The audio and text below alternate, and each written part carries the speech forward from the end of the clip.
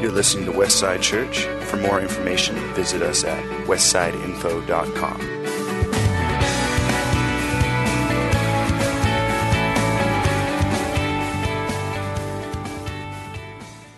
So we're in Romans right now, Romans chapter 2. This is a great book. I love Romans because it gives you this complete idea of what the gospel is all about.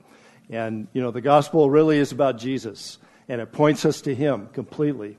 So we're going to be speaking about that. Now, this morning, a little bit of historical context because it's important to today's passage, which is the last half of Romans. There's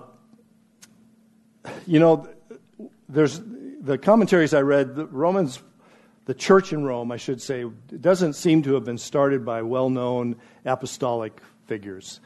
It has actually been described as being kind of leaderless for the period of time leading up to this letter from Paul. And one of the thoughts is that Paul may have written this to the Romans to set them straight and to really give them a clear understanding of what the gospel really was all about. This letter is written 28 years after Pentecost.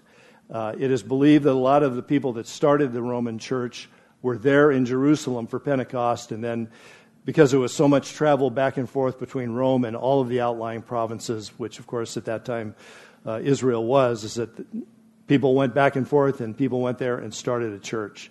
A couple of things to know. This letter seems particularly directed at the Jewish converts that are living in Rome in Jewish churches, because at the end of Romans, Paul says, greet all those who are in the Gentile churches.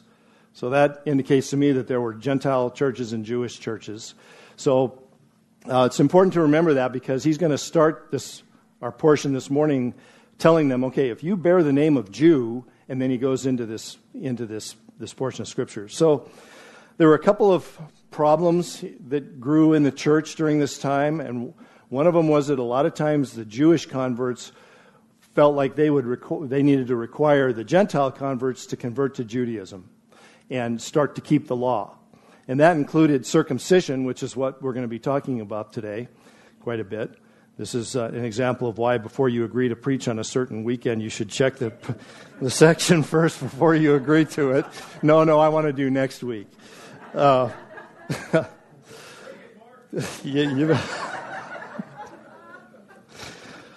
there's a couple of main points from the first half of Romans 2 that I kind of want to reiterate. Paul says, there's no partiality with God, Jew or Gentile. He doesn't view one group as more saved than the other group. We're not more favored as we enter the kingdom of God, as we come into God's presence, as we live our lives for him. There's not the favored group and the unfavored group. Well, I'll let you come along, but you get in line behind those ones. It's not like that. There's no favoritism or partiality. And he goes on to say that if you have the law, the Jews, and you transgress, you're judged by the law. If you don't have the law, but you have a conscience, you're judged by what was on your conscience. And we know that everybody's conscience tells them it's wrong to do certain things and that we're supposed to do other things. Like it's wrong to murder, that you don't need a written law to tell you that, because nations and peoples without anything in writing know it's wrong to murder or to commit adultery or to steal.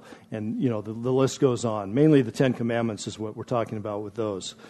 But he also tells them in verse 13, it's not the hearers of the law who are just before God, but the doers of the law will be justified. Now, the Jews had grown up hearing the law. Your whole life, you're just saturated with the law of God as a Jew. And so their worldview was formed by that. But he says in too many cases they were not doing it. So Romans 2:17, where we're starting this morning, if you bear the name Jew and rely upon the law and boast in God and know his will and approve the things that are essential, being instructed out of the law, and are confident that you yourself are a guide to the blind, a light to those who are in darkness, a corrector of the foolish, a teacher of the immature, having in the law the embodiment of knowledge and truth, you therefore who teach another, do you not teach yourself? So my first point this morning is it's a good thing to know, to recognize, to agree with, to believe all the right things. Because the Jews, that's the place they were in. They knew the truth, and that's a good thing. They took a lot of pride in who they were. They took a lot of pride in the fact that they were identified. They were the descendants of Abraham. This whole story of Abraham, God coming to Abraham and reckoning or considering him righteous because he believed, and then making promises to him and bringing this nation out of him among other nations. But the one particular nation that he's going to give this land to, which has these eternal purposes, it was a big deal in their minds to be a Jew. It was a big deal. And the Jewish nation, the nation of Israel, is a big deal in God's history because he has identified that group of people as the group of people that he was going to bring the Messiah through, and his redemptive plan for the world, for all the nations, is centered around what he did with Israel. And so it was a big deal. They were partakers of the Abrahamic covenant, this promise to give this nation, this land to this nation, and then do certain things through that nation, living in that land. It was a good thing that they accepted the law and the prophets and to give hearty approval to what they knew to be true. So they knew they'd been chosen by God for a special purpose. And, they had been entrusted in Romans 3. We're going to see where it says that they were entrusted with the oracles of God. So that's the law. And then this continual succession of prophets coming primarily to call them back to the law and to obedience when they would get away from it. And there's an example there and a warning to all of us that it seems to be something in our nature. There's this battle, this war between the flesh and the spirit, which is going to be continued later on in Romans, that we all deal with. And we have an example of that in the nation of Israel and of God's heart of continually calling them back to himself. And we're going to see his heart in today's message. So, because of that special status that they knew they had, so they considered themselves to be teachers and correctors and guides and lights, like we just read. They did view themselves that way. And Paul is saying, this is all good, but be careful. And he gives us a warning out of James.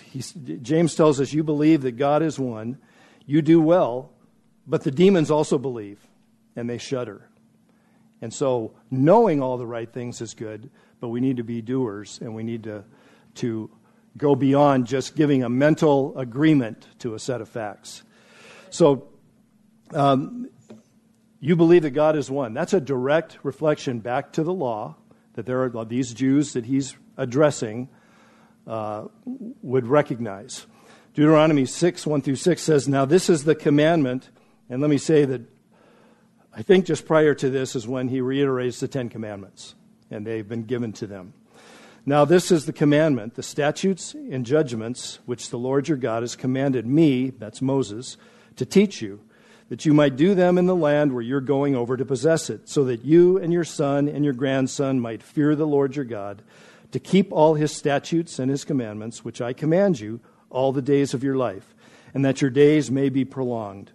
O Israel, you should listen and be careful to do it, that it may be well with you, and that you may multiply greatly, just as the Lord, the God of our fathers, has promised you, in a land flowing with milk and honey. And then this is the referencing in James. Hear, O Israel, the Lord our God is our God, the Lord is one. And you shall love the Lord your God with all your heart, with all your soul, with all your might. These words which I'm commanding you today shall be on your heart. So there's the requirement to be obedient, but it's supposed to come from the heart, not just a set of rules that we grit our teeth and grind through every day. We don't want to be doing it, but we do it because we're afraid not to do it. He wants it to come out of our hearts. When somebody came to Jesus at one point and said, what's the greatest commandment? Jesus' response was, love the Lord your God, directly reflecting back to this again. Love the Lord your God. Love from the heart. Love him with all of your heart, soul, mind, and strength. And that's what he wants all of us to do. I have a story, though. I'm kind of a subject matter expert in this whole area of believing all the right things, just not doing them. When I was 11 years old, Was that blunt enough? Okay, good. I was about 11 years old. My family, we kind of had a go to church once in a while kind of ethic to us. You know, we were Christians because I guess we lived in America. And so at 11 years old, I was sent to a weekend Christian camp down in San Diego County. We lived in Torrance at the time in Southern California. And that's the first time I remember really hearing the gospel. And now I'm sure, you know, that we hear stuff and then we hear stuff.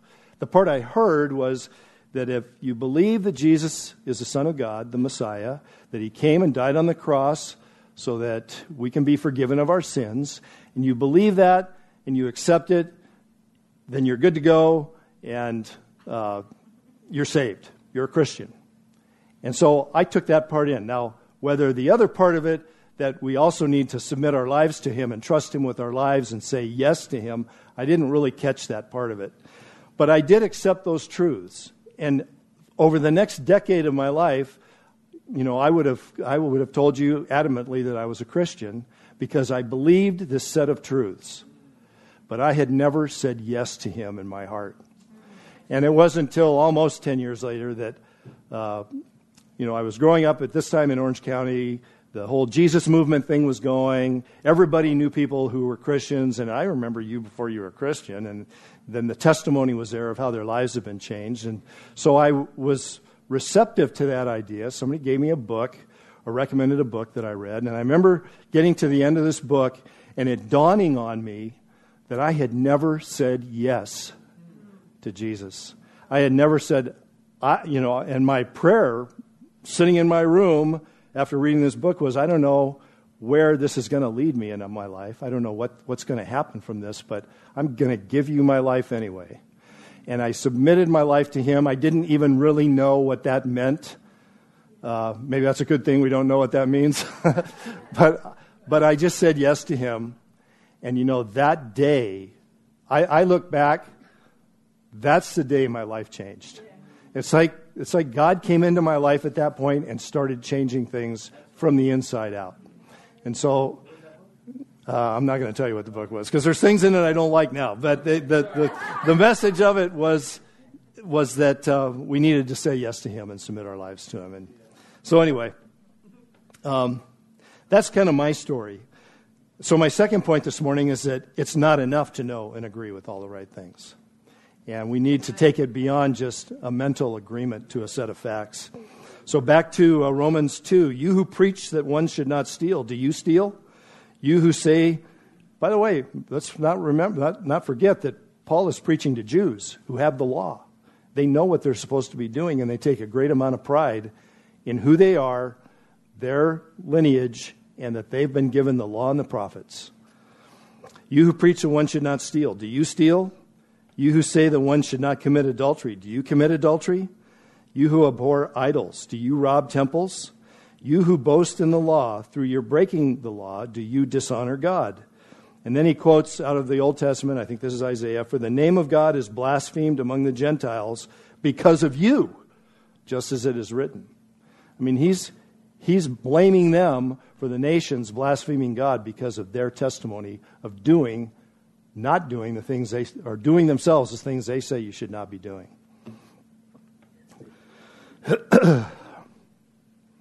And it's interesting that at the end of that little portion there, Paul wants to point them back to the glory of God.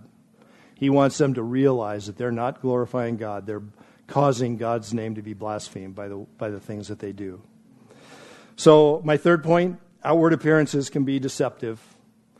And reading on in Romans 2, for indeed circumcision is of value if you practice the law. But if you're a transgressor of the law, your circumcision has become uncircumcision. So if the uncircumcised man keeps the requirements of the law, will not his uncircumcision be regarded as circumcision? And he who is physically uncircumcised, if he keeps the law, will he not judge you, who, though having the letter of the law and circumcision, are a transgressor of the law? And this is where he really puts a stick in their eye. For he's not a Jew who is one outwardly, nor is circumcision that which is outward in the flesh. But he is a Jew who is one inwardly, And circumcision is that which is of the heart, by the Spirit, not by the letter, and his praise is not from men, but from God. So let me just stop real quickly. If some of the younger people are here, if you don't know what circumcision is, I'll make it really easy for you. Ask your parents. So now circumcision was this outward sign of the covenant. At 8 days of age, every male Jew was to be circumcised. Now let's go back to Abraham for a minute. So God considers Abraham a righteous man because of his faith. And he makes this promise to him that this land is going to be yours and your descendants, and he's going to do these things. That's in Genesis chapter 15. In Genesis chapter 17, he reiterates this whole idea, God does, to Abraham, with this promise to his descendants. Now they're all going to put a lot of confidence in this. Calls them to be obedient. And as a sign of this covenant that God has made with Abraham and his descendants, he institutes this idea of circumcision as a sign of that covenant.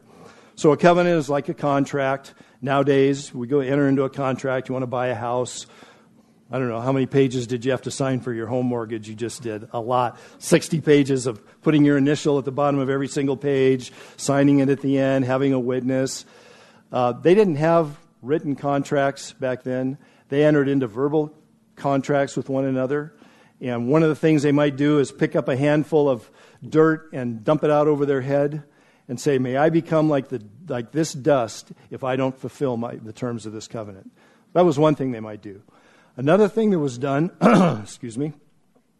was that they would take an animal which had value and kill it and cut it in half, separate the halves, and the two members of this contract would walk between those parts. And basically they were saying, if I don't keep the terms of this covenant, may I become like this animal. When God enters into this covenant with with Abraham and his descendants, they take two animals, they kill them, they separate the parts, and then God puts Abraham to sleep, and God walks through it by himself. That's a significant thing, because what he's saying is, it doesn't matter what your descendants do. And he tells them later, it doesn't matter what your descendants do. I'm going to fulfill this contract. I'm giving your people this land forever. Now, there have been times when, because of their disobedience, they were removed from the land, but they've come back. That's happened several times, and the Jews are back now in their land. But God gave it to them, and then he instituted, the law, and he gave them the prophets to be part of his keeping of this contract, whether they obeyed and did what they were supposed to do or not. So this whole idea of a covenant is a big deal. They put a lot of confidence in it. He institutes circumcision as part of that covenant, and then Moses puts it in the law so that they all have to do it. And he says if somebody doesn't have this done, he's to be cut off from his people. So that it was a requirement of the law. So they took this whole idea of circumcision, lumped it together with the law, with their status as inheritors of this covenant, these promises of God, and they put a lot of stock in that. But it was never supposed to be just that act that happened to a boy when he was 8 days old. And we're going to look at a couple of scriptures out of the Old Testament to kind of get an idea of what God's heart is for this morning. So Deuteronomy 10, verse 16 says, so circumcise your heart and stiffen your neck no longer. So apparently there's some kind of a difference between having a stiff neck, and we all know what that means. That you have a stiff neck when you're unsubmitted, unbowed, you're a no person. And I was in law enforcement for 29 years, and we always would talk about, there's yes people, there's maybe people, and there's no people. And you would figure out pretty quickly who the no people were, and you'd have to adjust how you approach them based on whether they were a yes, maybe, or a no.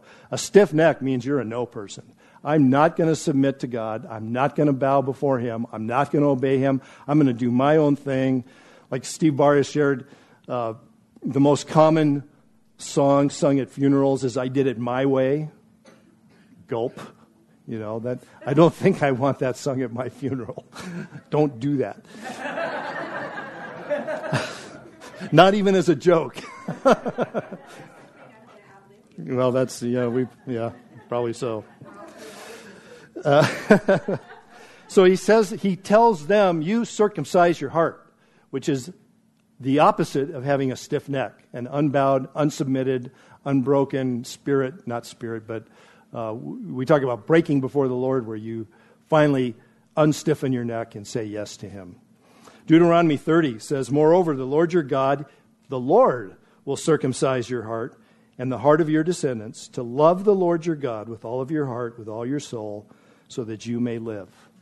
The consequence of this not having a stiff neck, but a softened, circumcised heart, is so that we will love him. And that's what he's producing in our lives. Jeremiah 4:4, circumcise yourselves to the Lord, remove the foreskins of your heart, men of Judah and inhabitants of Jerusalem, or else my wrath will go forth like fire and burn with none to quench it because of the evil of your deeds. So he wants us to have a softened heart towards him and to love him, and that's the purpose of it. And he says that he will do it, and he also says it's something we have to do. It's kind of like sanctification. The Bible says sanctify yourself. That means to set yourself aside and say, I belong to God. I'm for his purposes in my life. And if we don't, and then on the other side, the Holy Spirit sanctifies us through a lifelong process of continuing to set us apart more and more for God, and that's something that he does in our hearts. That's the same idea that we have here of circumcision of the heart. So Paul says it's of great value, this law, keeping the law. But if you're going to keep the law that way, you have to keep the whole law.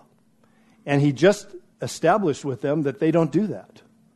So that's why keeping the law as a way of salvation just doesn't work, because we don't keep it. And Jesus said, if you offend the law in one part, you've offended the whole law.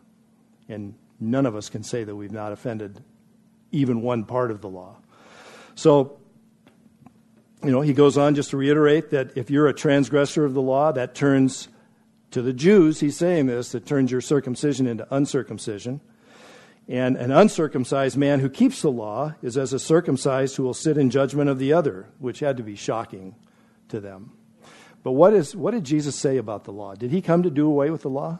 No. He did not. He said he came to fulfill the law.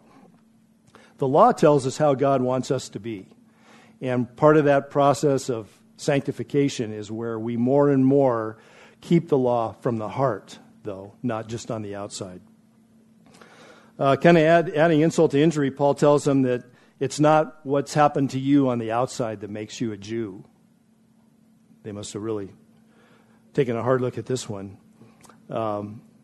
It's that inward softening of your heart that makes one an actual Jew. So true circumcision is of the heart by the Spirit. So what really does that mean? It's not legalism. It's not based a religion that's based on adherence to a set of rules, whether we feel that way or not. It's a changed heart that makes us want to serve him, want to obey him, want to live our lives in a way that makes him happy. It's not what I will call here today dead orthodoxy, where you believe all the right things, but without doing them. It's just it's a mental agreement with a set of facts. That's not what it is. It's not something that a church can do for you. Oh, are you circumcised of heart? Well, I go to Westside. Oh, okay. No, it's not like that. It's not something the church does to you. It's not something your parents can do to you. It's not something you can really do to yourself. It says to circumcise ourselves to the Lord, but that softening of the heart really comes from the Holy Spirit. It's something that he does, and we need him to do it. At the cross, Jesus was cut off from the Father. He said, Father, why have you abandoned me? Why have you forsaken me? Because he was, for the first time in his life, separated from the presence of God. Isaiah 53 tells us that he was cut off or separated from the land of the living. And at the cross is where we can come to see that circumcision happen in our own hearts, that softening of our hearts. And there is no other way that it can happen. It happens at the cross. Colossians 2 says, see to it that no one takes you captive through philosophy and empty deception, according to the tradition of men, according to the elementary principles of the world, rather than according to Christ. For in him all the fullness of deity dwells in bodily form, and in him you have been made complete, and he's the head over all rule and authority. And in him you were also circumcised with a circumcision made without hands, in the removal of the body of the flesh by the circumcision of Christ, having been buried with him in baptism, in which you were also raised up with him through faith in the working of God, who raised him from the dead.